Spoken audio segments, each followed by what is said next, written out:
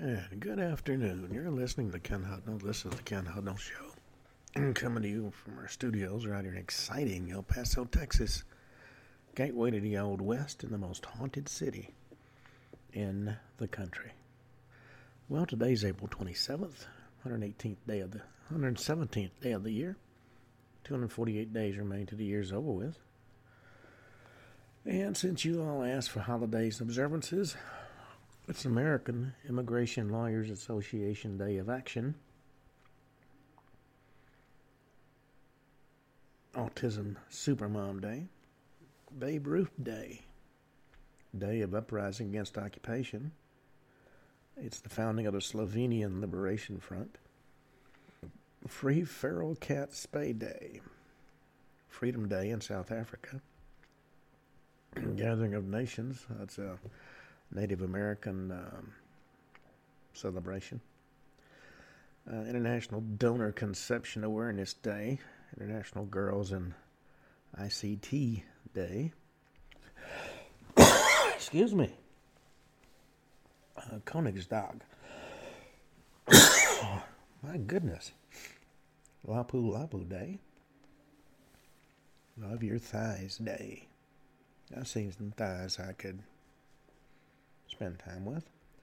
Matanzas Mule Day. Marine Mammal Rescue Day. Morse Code Day. National Alicia Day. National Devil Dog Day. National Little Pampered Dog Day. National Patricia Day. National Pneumatics Day. National Prime Rib Day. National Support Teen Literature Day. National Teach Children to Save Day. National Tell a Story Day. Order of National Artist. Sierra Leone Independence Day. Take Our Daughters and Sons to Work Day. Togo Independence Day. Woody Woodpecker Day. World Design Day. And World Tapir Day. A bunch of days. Alrighty. Okay. In 247 A.D., Philip the Arab marched the millennium of Rome with a celebration of the Ludi Secularis. 395, Emperor Arcadius marries Aelia Eudoxia, daughter of the Frankish general Flavius Belto, becomes one of the most powerful Roman empresses of late antiquity. In 711, the Islamic conquest of Hispania. Moorish troops led by Tariq ibn Ziyad landed at Gibraltar to begin their invasion of the Iberian Peninsula. 1296 saw the First War of Scottish Independence. John Balliol's Scottish army is defeated by an English army commanded by John de Warenne, 6th Earl of Surrey, at the Battle of Dunbar. 1509, Pope Julius II places the Italian state of Venice under interdict. God wants you punished, don't you know? 1521, Battle of Mactan. Explorer Ferdinand Magellan is killed by natives in the Philippines led by Chief Lapu Lapu. 1539, official founding of the city of Bogota in Grenada. It's called Colombia these days. By Nicholas Fetterman and Sebastian de Belalcazar. 1565, Cebu is established, becoming the first Spanish settlement in the Philippines. 1595, the relics of Saint Sava are incinerated in Belgrade on the Vracar Plateau by Ottoman Grand Vizier Sinan Pasha. The site of the incineration is now the location of the Church of Saint Sava, one of the largest Orthodox churches in the world. 1650, the Battle of Carbisdale. Royalist army from Orkney invades mainland Scotland, but is defeated by a Covenanter army. 1667, blind and impoverished, John Milton sells Paradise Lost to a printer for £10 so that it could be entered into the stationer's register. 1805, the First Barbary War. U.S. Marines and Berbers attacked the Tripolitan city of Dima. That's where you get the shores of Tripoli from the Marines' hymn. 1813, War of 1812, American troops capture York, the capital of Upper Canada, in the Battle of York. I just got some sad news. Jerry Springer, legendary talk show host, dead at 79.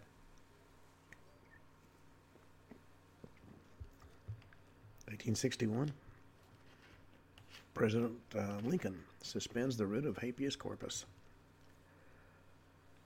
1906, State Duma of the Russian Empire meets for the first time. 1909, Sultan of Ottoman Empire Abdul Hamid II is overthrown, succeeded by his brother Mehmed V. 1911, following the resignation and death of William Fryer, compromises reached to rotate the office of President Pro Tem in the U.S. Senate. 1911 saw the Second Canton Uprising take place in Guangzhou, China, but was suppressed.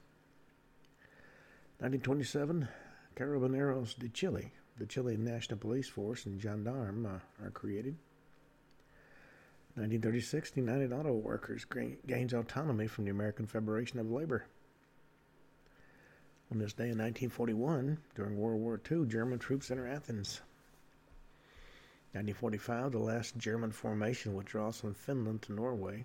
The Lapland War, and thus World War II in Finland, comes to an end, and the raising of the flag on the three-country Cairn photograph is taken. 1945, World War II, also, Mussolini being arrested by Italian partisans in Dongo while attempting to escape disguised as a German soldier. He was recognized, I understand, by his boots, which were not the type of boots you would have found on a German soldier. 1953, Operation Moolah offers $50,000 to need piloted effects with a fully mission-capable Mikoyan MiG-15 to South Korea. The first pilot would get $100,000. 1967, Expo 67 officially opens in Montreal, Quebec, Canada, with a large opening ceremony broadcast around the world. Well, okay, now that my sneezing attack has stopped, let's see if we can get through this. 1976, 37 people killed when American Airlines Flight 625 crashes at the Sarah Lee King Airport in St. Thomas, U.S. Virgin Islands. 1978, John Ehrlichman, former aide to President Nixon's released from federal correctional institution Safford in Arizona after serving 18 months for Watergate-related crimes.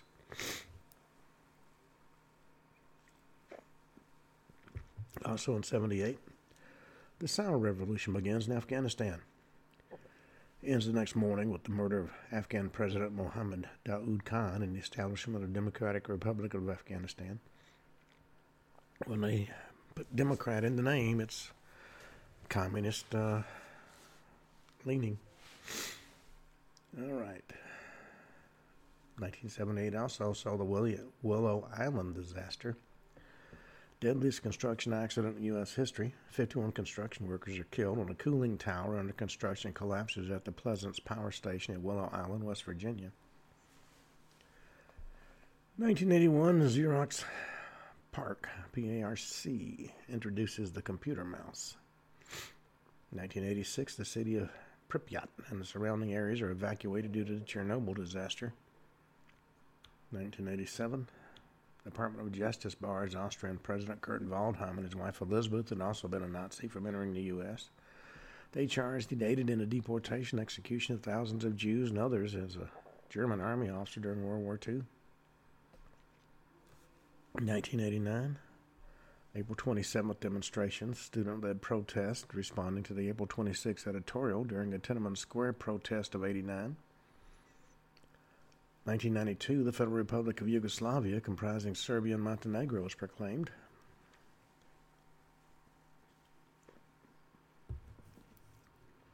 1992, Betty Boothroyd becomes the first woman to be elected Speaker of the British House of Commons in its 700-year history. Also in 92, The Russian Federation and 12 other former Soviet republics become members of the International Monetary Fund and the World Bank. 93, most of the Zambia national football team lose their lives in a plane crash off Libreville, Gabon, en route to Dakar, Senegal, to play a 1994 FIFA World Cup qualifying match against Senegal. 1994 South African general election, first democratic general election in South Africa on which black citizens could vote. The interim constitution comes into force on this day as well. 2005, Airbus A380 aircraft has its maiden test flight. 2006, construction begins on the Freedom Tower, later renamed World Trade Center in New York City.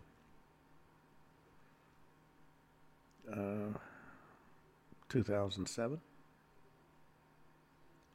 Estonian authorities removed the bronze soldier of Soviet Red Army War Memorial in Tallinn amid political controversy with Russia. 2007, Israeli archaeologists discovered the tomb of Herod the Great south of Jerusalem. 2011 super outbreak devastates parts of the southeastern U.S., especially the states of Alabama, Mississippi, Georgia, and Tennessee. 205 tornadoes touched down on April 27th alone, killing more than 300 and injuring hundreds more. In 2012, at least 4 explosions hit the Ukrainian city of Dnipropetrovsk, with at least 27 people injured. 2018, the Panmunjom Declaration signed between North and South Korea, officially declaring their intentions to end the Korean War. About time. Alrighty. All that having been said, let us now go to... we were talking about the Serpents of Fire, which deals with German secret weapons and UFOs and what have you. You know, we were talking about the fact that Stalin didn't believe Hitler was dead. And there is evidence that he could well have escaped had he desired. In 1948, John Griffiths, importer and exporter from Uruguay, arrived in Washington, D.C. with information to the effect that Martin Bormann was actually alive and hiding with the help of Nazis in Argentina. And these ex-Nazis, as they were called, were supposedly well-financed in the process of building a fourth Reich on the ruins of the third.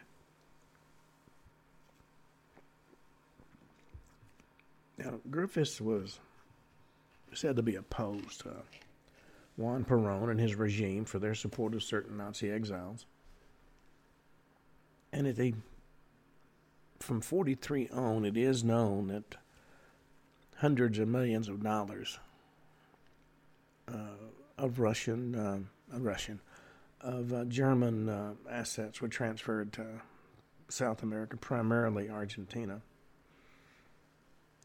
While in Washington, Griffiths met with Justice Robert Jackson of the Supreme Court, was also had served at the Nuremberg trials against the Nazis.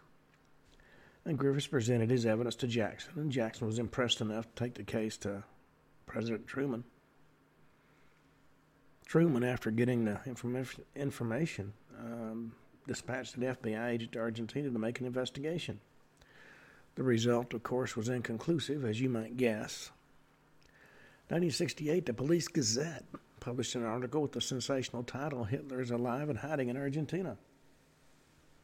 This story, written by George McGrath, talked about a Hitler escape by air from Berlin to a waiting submarine flotilla. And the article stated that during the voyage, Eva Braun died of a brain hemorrhage and her body was buried at sea.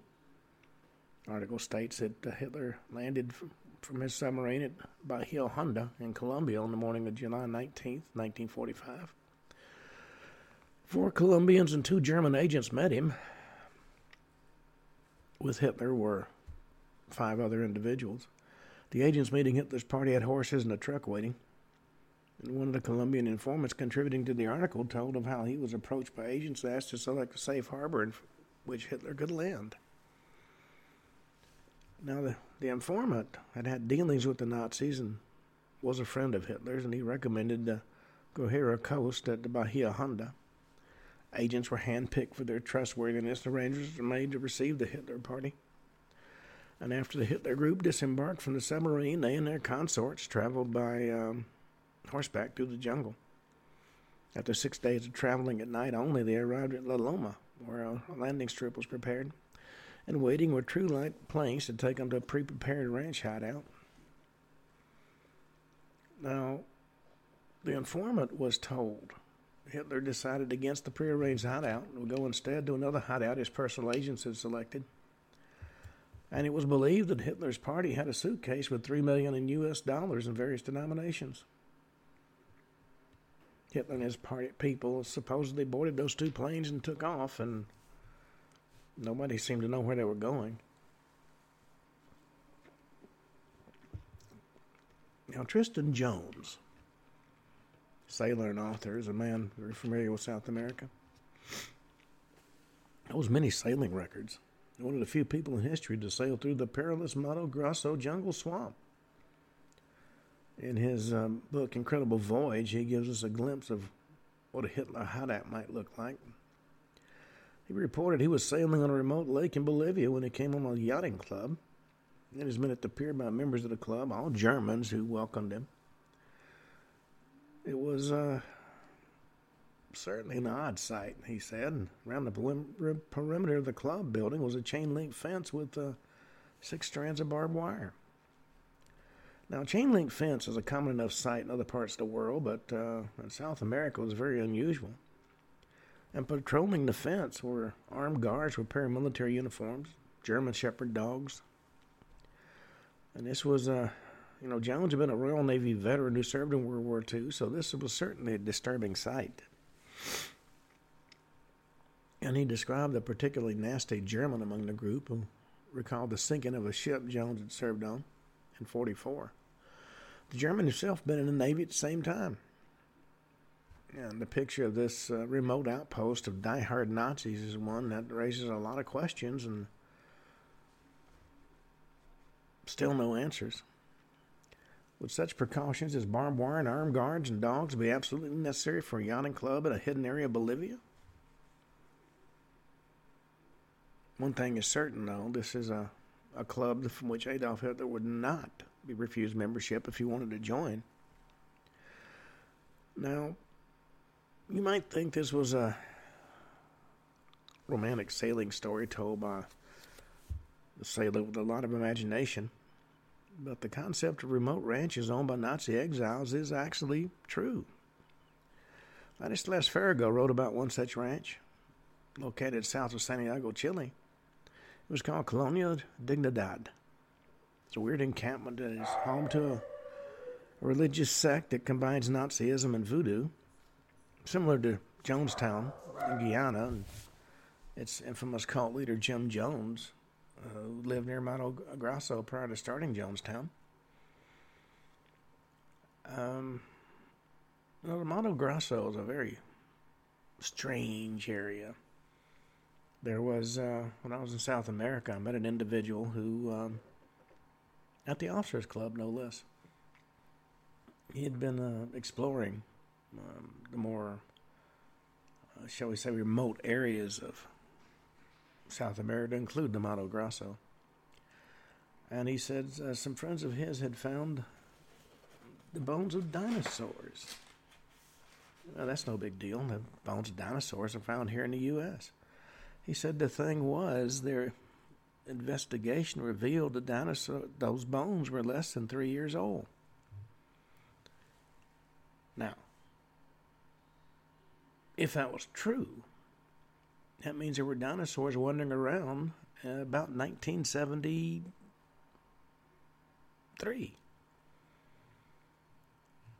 And if there could be dinosaurs wandering through the jungles of South America, and one thing about being in the jungle, if you've never been there, somebody can be standing 2 feet from you and you can't see them. That's how thick the undergrowth is. So, if dinosaurs could survive in the jungle, so could die-hard Nazis, I guess. South America is actually dotted by various remote properties owned by very wealthy Germans. And many of the owners had intimate wartime dealings with Hitler.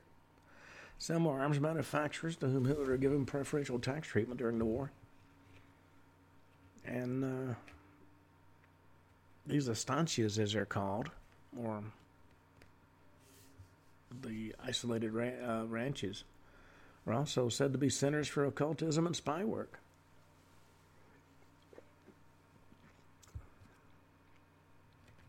Now, Nazis had some strange belief systems. And it seems to fit into a historical continuum that stretched back into antiquity.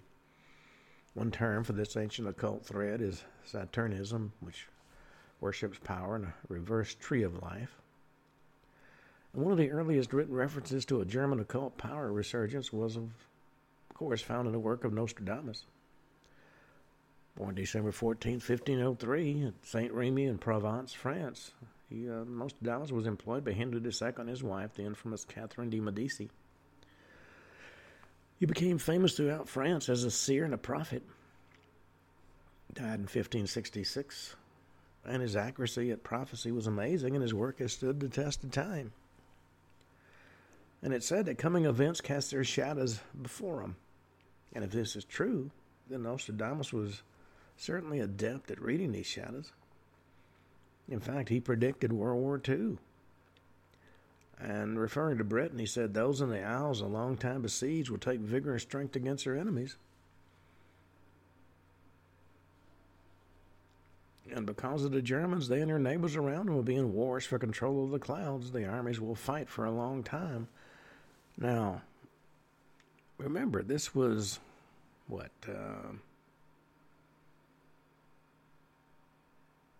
almost 500 years ago? In Prophecies on World Events by Nostradamus, translator and interpreter Stuart Robb says that Nostradamus actually predicted the Maginot Line would fail to keep the Germans at bay. And this was brought out 2 years before the war by a French scholar named Frontbrun. He wrote a book that dealt with Nostradamus' work and mentioned the Maginot Line would fail according to Nostradamus. Of course, military experts disbelieved him. Well, in June of 1940, the military and the French authorities learned that Nostradamus knew what he was talking about. The Germans breached the Maginot Line. Now, if somebody almost 500 years before could determine what's going to happen, why could nobody at the time? It's kind of like today's mainstream media. They get these cockamamie ideas and everybody swears, oh, it must be true because they said so. You know, when he talked about the war, Nostradamus predicted the periscope, called it the eye of the sea. He predicted submarine warfare. And there are two prophecies regarding Hitler that one ought to keep in mind. It says, animals ferocious with hunger to swim rivers, the greater part of the camp will be against Hister, will have the great man carried in an iron cage when the German child watches the Rhine. And when there is iron and a letter enclosed in a fish, he who will make war will go out from it. He'll have his fleet well rowed through the sea, appearing near the Latin land, where the iron cage is thought to be the submarine. The German children of the teenagers, the Volkssturm, the People's Militia defending Germany in the closing days of the war. And the iron and a letter enclosed in a fish seems to also refer to submarines.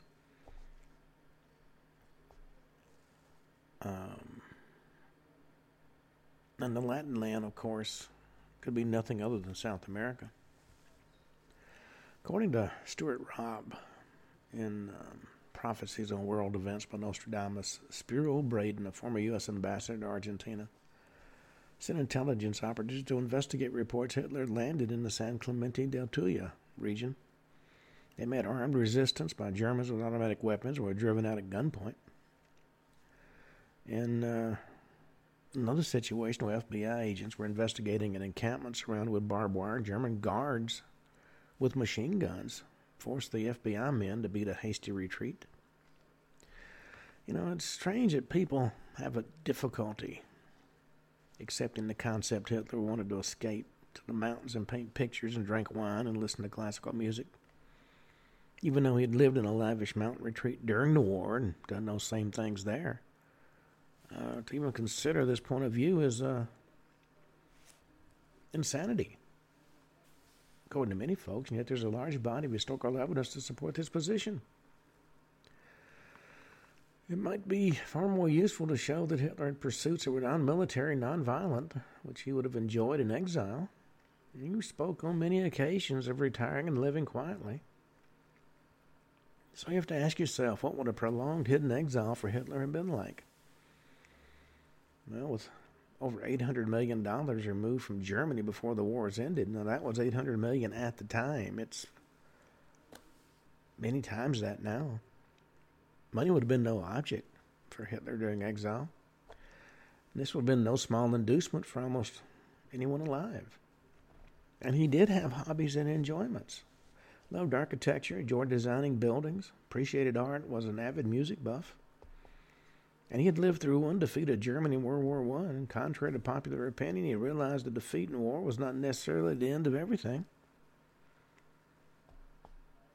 Percy Schramm reported that he made the comment that the burden and responsibility lay with the leadership. As long as there were still 1,000 people in the country ready to go to prison for the sake of an idea, the cause wasn't lost.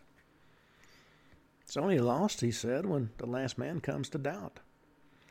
And as long as there's one strong-hearted man to hold up the banner, nothing has been lost.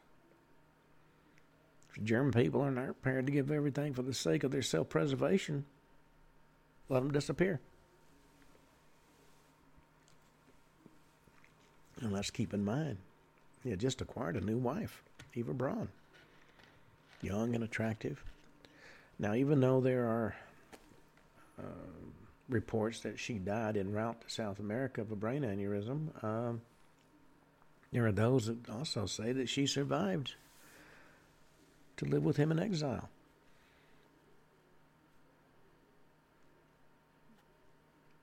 If, in fact, he was a mad, stubborn, die-hard individual, as some maintained, why should he kill himself when he could keep fighting from abroad? If he was as obstinate as the Allies reported, then he probably would have retreated for a few years to fight another day. 1918, after Germany's fall in World War I, he started his party from scratch with no millions of dollars, no loyal legions, no submarines, no secret weapons, no safe retreat to go to. And what would he marry just before supposed suicide? Most men wouldn't bother with such trivial things if they're on the verge of self-destruction. So for this and many other reasons, the official Hitler legend just doesn't make sense. More likely, he felt he was owed a pension from the government of Germany. And it's strange to think in proletarian terms about a person as infamous as Hitler, but a lot of evidence points to this possibility. Suppose he really did wish to commit suicide. He could always make an attempt at escape. If it failed, he could perform that act at any time. After all, Himmler managed to kill himself in Allied custody, as did Goering. Though the popular scenario suggests Hitler was despondent on the verge of suicide, if this was true, his trusted aide, seeing their leader in this mood, could have decided to slip him a dose of sleeping medication or in his tea. Once asleep, they could easily wrap him in a blanket, carry him to the waiting bulletproof Mercedes limousine that Hitler had given Donitz, who incidentally happened to be at the bunker about that time. Hitler, Braun, and Donitz, along with aides and selected friends, could have fled to Flensburg, where Donitz was headquartered. Then they could be put aboard the waiting submarines, finally departing their ruined country. And while you think this sounds fantastic, remember, truth is quite often stranger than fiction. And Hannah Reich, his personal pilot, landed and took off from a main avenue in Berlin shortly before the Russians overran the city.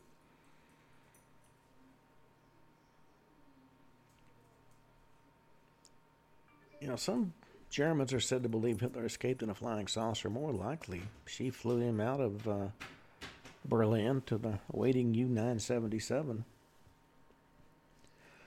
Now, in viewing the what historical sources have told us about Hitler's death, and you may ask what this has to do with my normal theory about discussions about UFOs.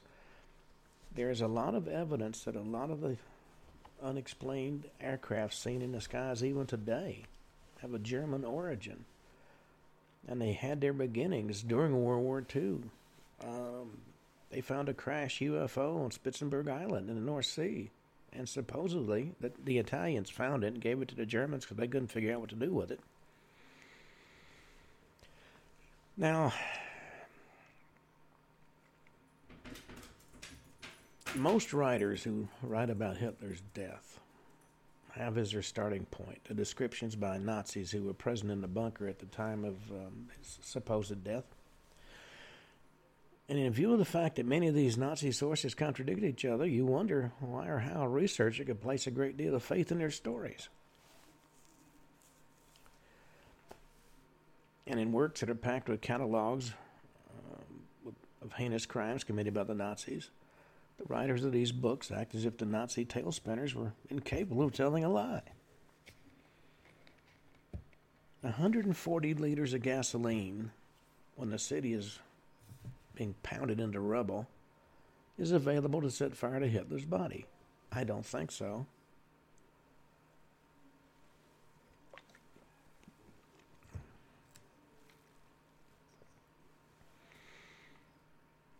In his book, The Bunker, James P. O'Donnell relates that out of 250 potential witnesses, he communicated with 100, interviewed at length about 50.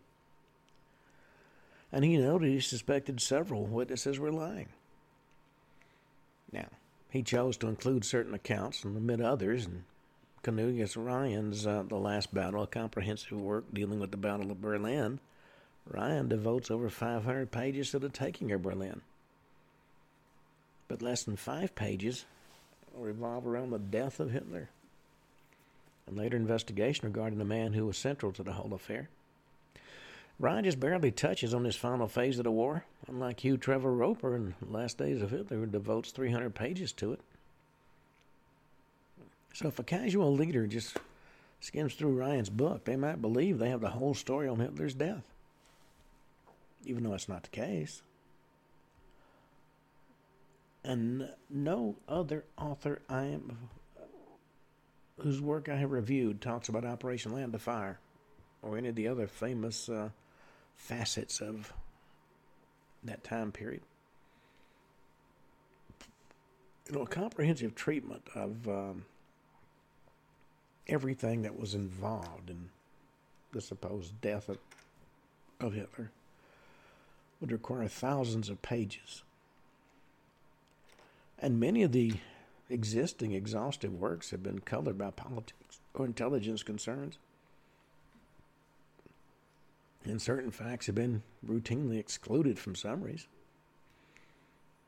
And the fact that these many accounts contradict each other, I think, speaks volumes. For example, one of the most important aspects of Hitler's death is the shot by which he supposedly killed himself. In reviewing what the major authorities have said, it's apparent because of the differences in the accounts that none of them really knew what happened. Trevor Roper claims a single shot was heard, but according to O'Donnell in the book The Bunker, nobody heard the shot at all. According to John Toland, the shot was heard by Bormann, Axman, and others in a distant conference room, and they came running. But according to Robert Payne, nothing was heard by the aide standing right outside the door. That was Heinz Ling.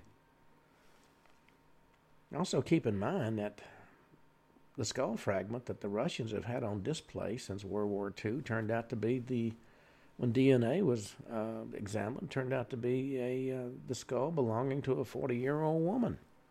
It wasn't Hitler's at all. Now, either a shot was heard or it wasn't heard.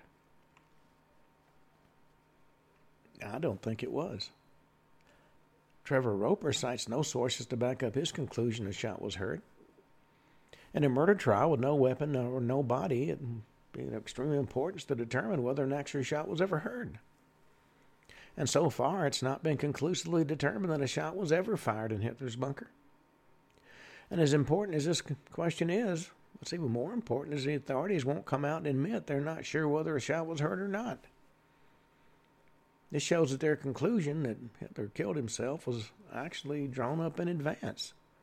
And that's the real reason there's so much confusion about Hitler's reported demise. Now, several years ago, articles appeared in major newspapers to the effect that the Russians had determined that Hitler hadn't shot himself but had perished by self-administering cyanide poisoning. This, of course, adds to the continuing litany of lies spewed out by the Russians. It would have been impossible to make this determination if the Russians had actually destroyed any remains of his body, as they said they did. And it's been noted by others it was an attempt to show Hitler was a coward. Unfortunately, the military record from World War I disproves those allegations, as do his aggressive moves as a military commander in World War II.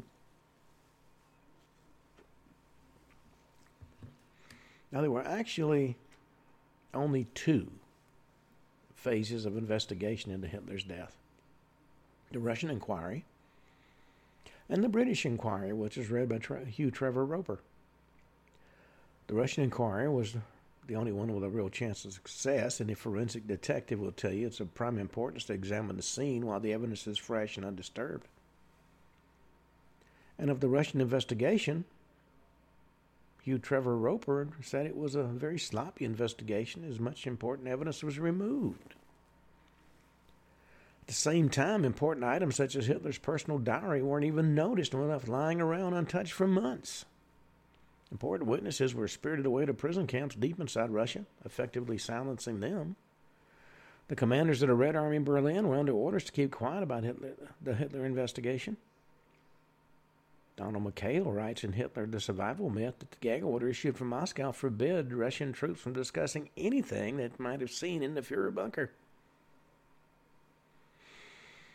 Even Pravda speculated Hitler might have fled, noted that indescribable confusion reigned at the bunker. As a matter of record, the Russians refused to cooperate with Hugh Trevor Roper's investigation. So it should be clear that his investigation could in no way have been conclusive or complete, and it wouldn't have stood up in any court. And Trevor Roper himself stated the Russian effort wasn't handled properly.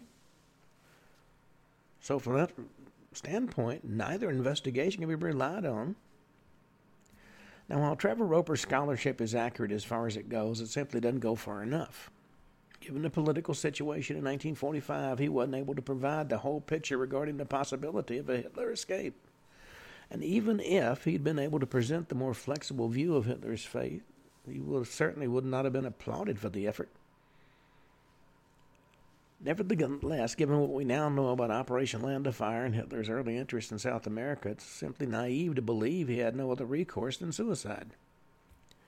Especially when it came to light that surrounding his bunker were miles upon miles of tunnels that no one knew about.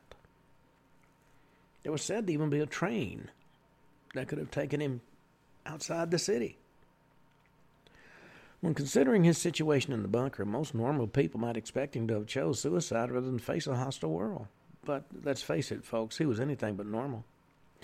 And as fanatical as he was, it's crazy to assume he would have been noble enough to discreetly exit this world by his own hand. Far more likely, this type of personality would cash in while in exile to enjoy his 800 or more millions of dollars, his young wife, his hobbies, and the adoration of aides and wealthy sympathizers around the globe. And he also believed that eventually there'd be a breakdown in relations between the Allies. And he might have wished to live to see such an event take place. McHale quotes Hitler as saying the conflict between the Russia and the West has to come. When it comes, I must be alive to lead the German people, to help them rise from defeat, to lead them to final victory. Germany can hope for the future only if the world believes I'm dead. So right there you've got him basically revealing what he planned to do. The main impression you get from studying the research material on Hitler's death is one of confusion and uncertainty. Contradictions in the testimony of witnesses were reported by the Russians when they broke their official silence in late May of 1945. They reported a team of Soviet detectives had concluded Hitler couldn't have died in the ruins of the Chancellery. They found a secret subterranean shelter 500 meters from the bunker. Germans had hidden in it until May 9th. According to McHale, under cross-examination, those who told of Hitler's death had twisted their stories. None of them had actually seen the Fuhrer end his life. Hitler's chauffeur, Erich Kempka, admitted under questioning he hadn't seen Hitler's body after he had led suicide. He had only seen 2 feet protruding from under a blanket. And let's face it, folks, at the close of the war, Berlin was littered with bodies by the thousands. The chance of investigators finding one particular corpse was absolutely zero. And as stated earlier, he had several doubles. Pauline Kohler describes their use in her essay in Eyewitness Hitler, edited by Alan Churchill. Writing during the war, she said there were 3 Hitler doubles. No one but the Gestapo who found them knew their names. At close quarters, it was easy to tell them apart, but when they're dressed like him and touched up by makeup experts, it's impossible to tell them from the Fuhrer at 20 yards distance. And only one of them had a voice like Hitler, and he was trained to make short speeches in the Hitler stead and on unimportant occasions. Chief task for the doubles is to stand in for the Fuhrer for street processions, military reviews, or similar occasions that doesn't call for speech making, but on which the danger of assassination is present. And whether Hitler was actually himself when he said farewell to the others at the bunker is also questionable. McHale notes a report by Hungarian author Ladislas Szabó, which one of Hitler's doubles was prepared by surgery and drugs to act as Hitler's stand-in for his suicide. In support of his tale, Szabó noted that Hitler had said goodbye to a group of women during the final hours in the bunker. At the farewell, though, the Fuhrer said almost nothing, barely moved, in fact, had only shaken hands with his guest. So the question became, was that Adolf Hitler one of his doubles, changed into a semi-paralytic by Stumpfigur's operation? One of the women asserted had later said with certainty she had seen Hitler, but he had changed a great deal. So, Szabó, among others, believed that after signing his last will and testament, Hitler, the real Hitler, abandoned the bunker. And shortly before Berlin fell, Hitler's people were urging him to withdraw to a safer area. According to standard accounts, Hitler refused these requests, and on April 29th, pilot Hannah Reich boarded her airplane alone and fled from Berlin. Shortly after that, the other aides departed. But as we've noted, Hitler had a great interest in South America. In Albert Speer's Spandau, The Secret Diaries, Speer shows that Hitler was becoming weary of the cold weather and could no longer stand the snow. He gives the most revealing glimpse of Hitler during earlier years of the war. And Speer began by observing that for the rest of his life, wherever I go, people won't ask me about me, they'll ask about Hitler. And what would I apply?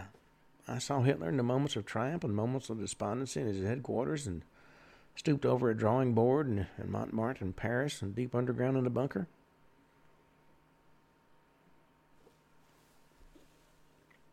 Probably during the second half of November 1942, when matters in Stalingrad were going badly, and viewed the depressing news, Hitler left his East Prussian headquarters and sought refuge at Obersalzberg. Dr. Morell had urged him, as he often did, to take a few days' rest. Surprisingly, this time Hitler did. He had his adjutant telephone Speer's office and ask him to come to Berchtesgaden, the Berghof. He liked to get his own cronies together. Their familiar faces and jokes would free him from his gloomy moods.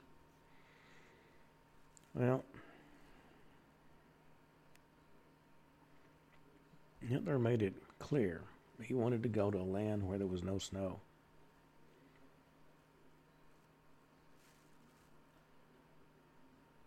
And by 44, early 45, Hitler was, of course, losing patience with the war.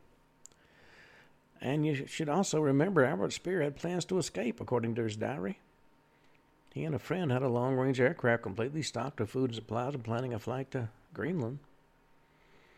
Cornelius Rhine's last battle, it was discussed that the Russians found a jawbone of Hitler with teeth intact, and from drawings made by Hitler's dentist, a positive identification was made. course, Trevor Roper said that neither the bones nor the bodies were ever recovered. Toland reported that the Russians claimed to have found Hitler's skull, which they later conveniently destroyed.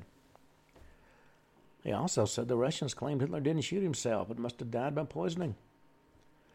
Well, if no bullet hole was found in his skull, this would account for the fact nobody heard a shot. But then he notes that none of the witnesses noticed signs of cyanide poisoning, such as the bluing of the lips on Hitler's body. And one cyanide capsule was found, which would account only for the death of Eva Braun. In the book The Bunker by O'Donnell, it was claimed the Russians found in Hitler's charred remains a dental plate, which his dentist identified from a group of others as Hitler's, which supposedly proved the body was Hitler's. And shortly after that, this unfortunate dentist was taken to a Gulag Russian prison camp as a reward for his help.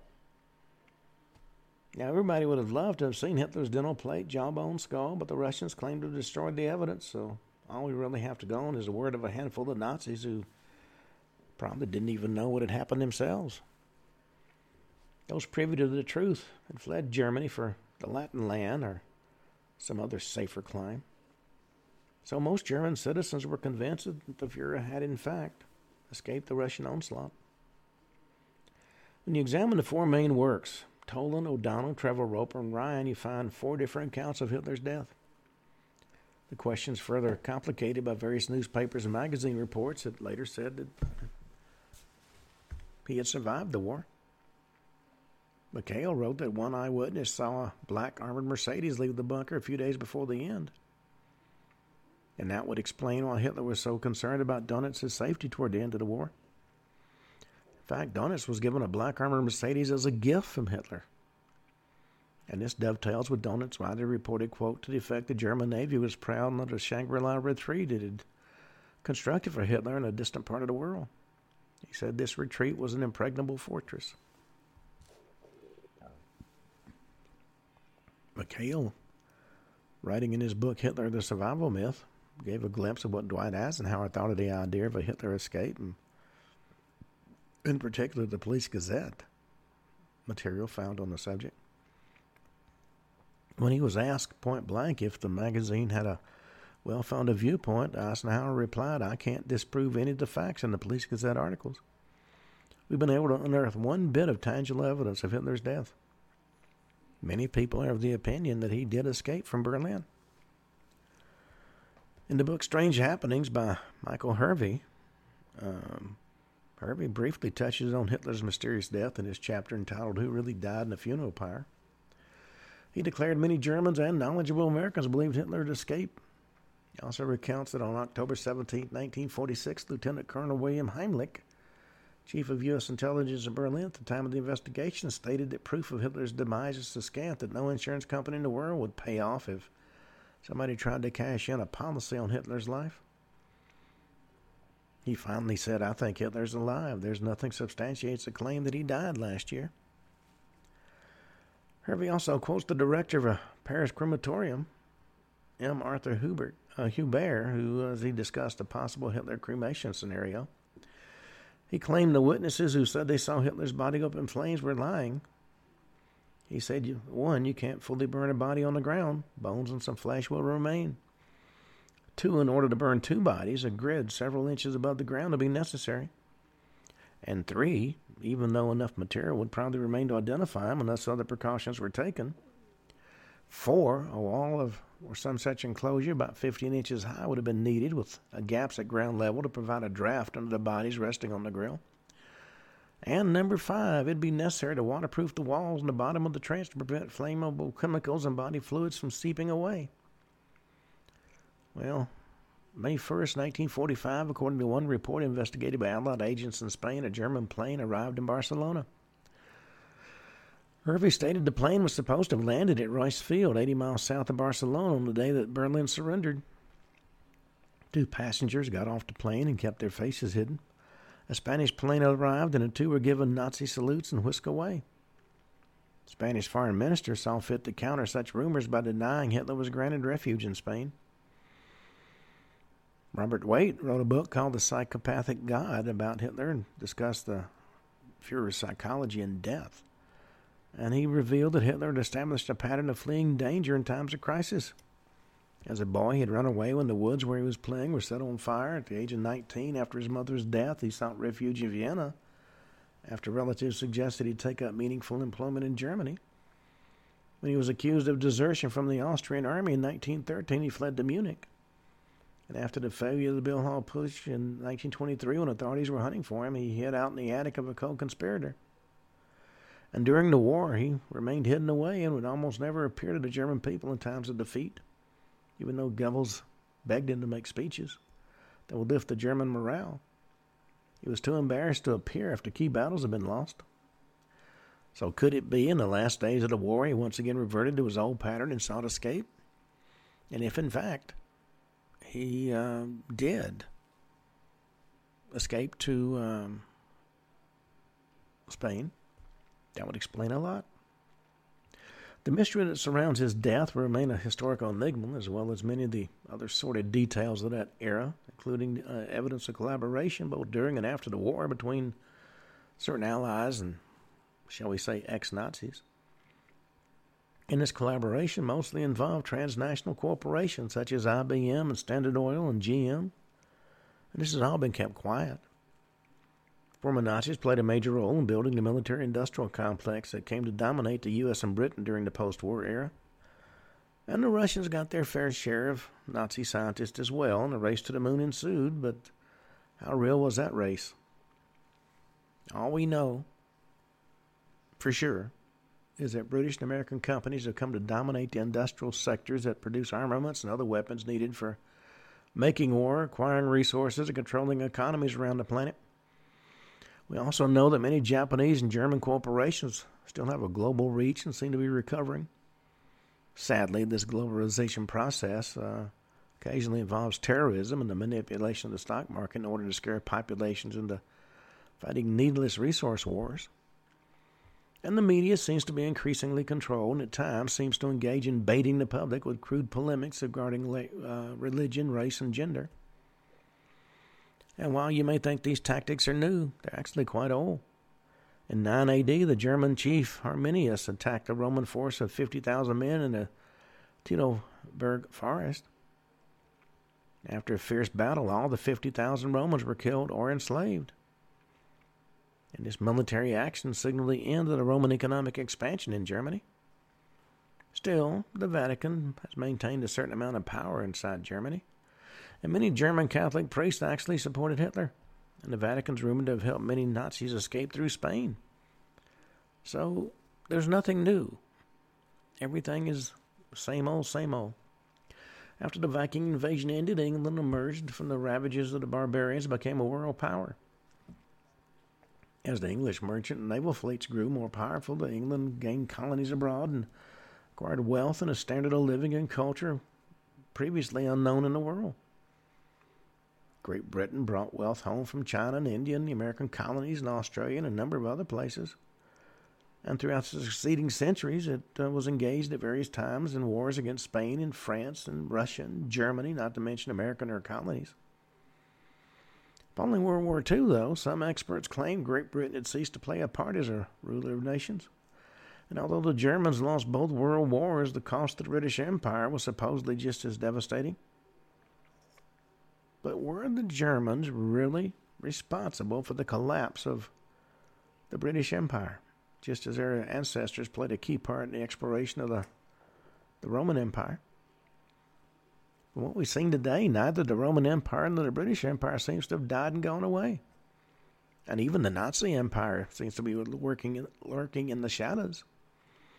The Nazi movement still seem to be thriving, and various ex-Nazis are drawing pensions from Uncle Sam. Struggles and fortunes of empires wax and wane over the long course of history, and you can't really fathom the meaning of such epic stories. Nor can we fully understand the longevity of systems that allowed the struggles of one man to enrich the fortune of another. Well, on that note, we come to the end of today's show. We'll be back tomorrow and talk about more bizarre aspects of the end of World War II and the why so much evidence points to UFOs having had their beginning, so to speak, during the Nazi years. Until then, this is Ken Hudnall for the Ken Hudnall Show saying have a truly great evening.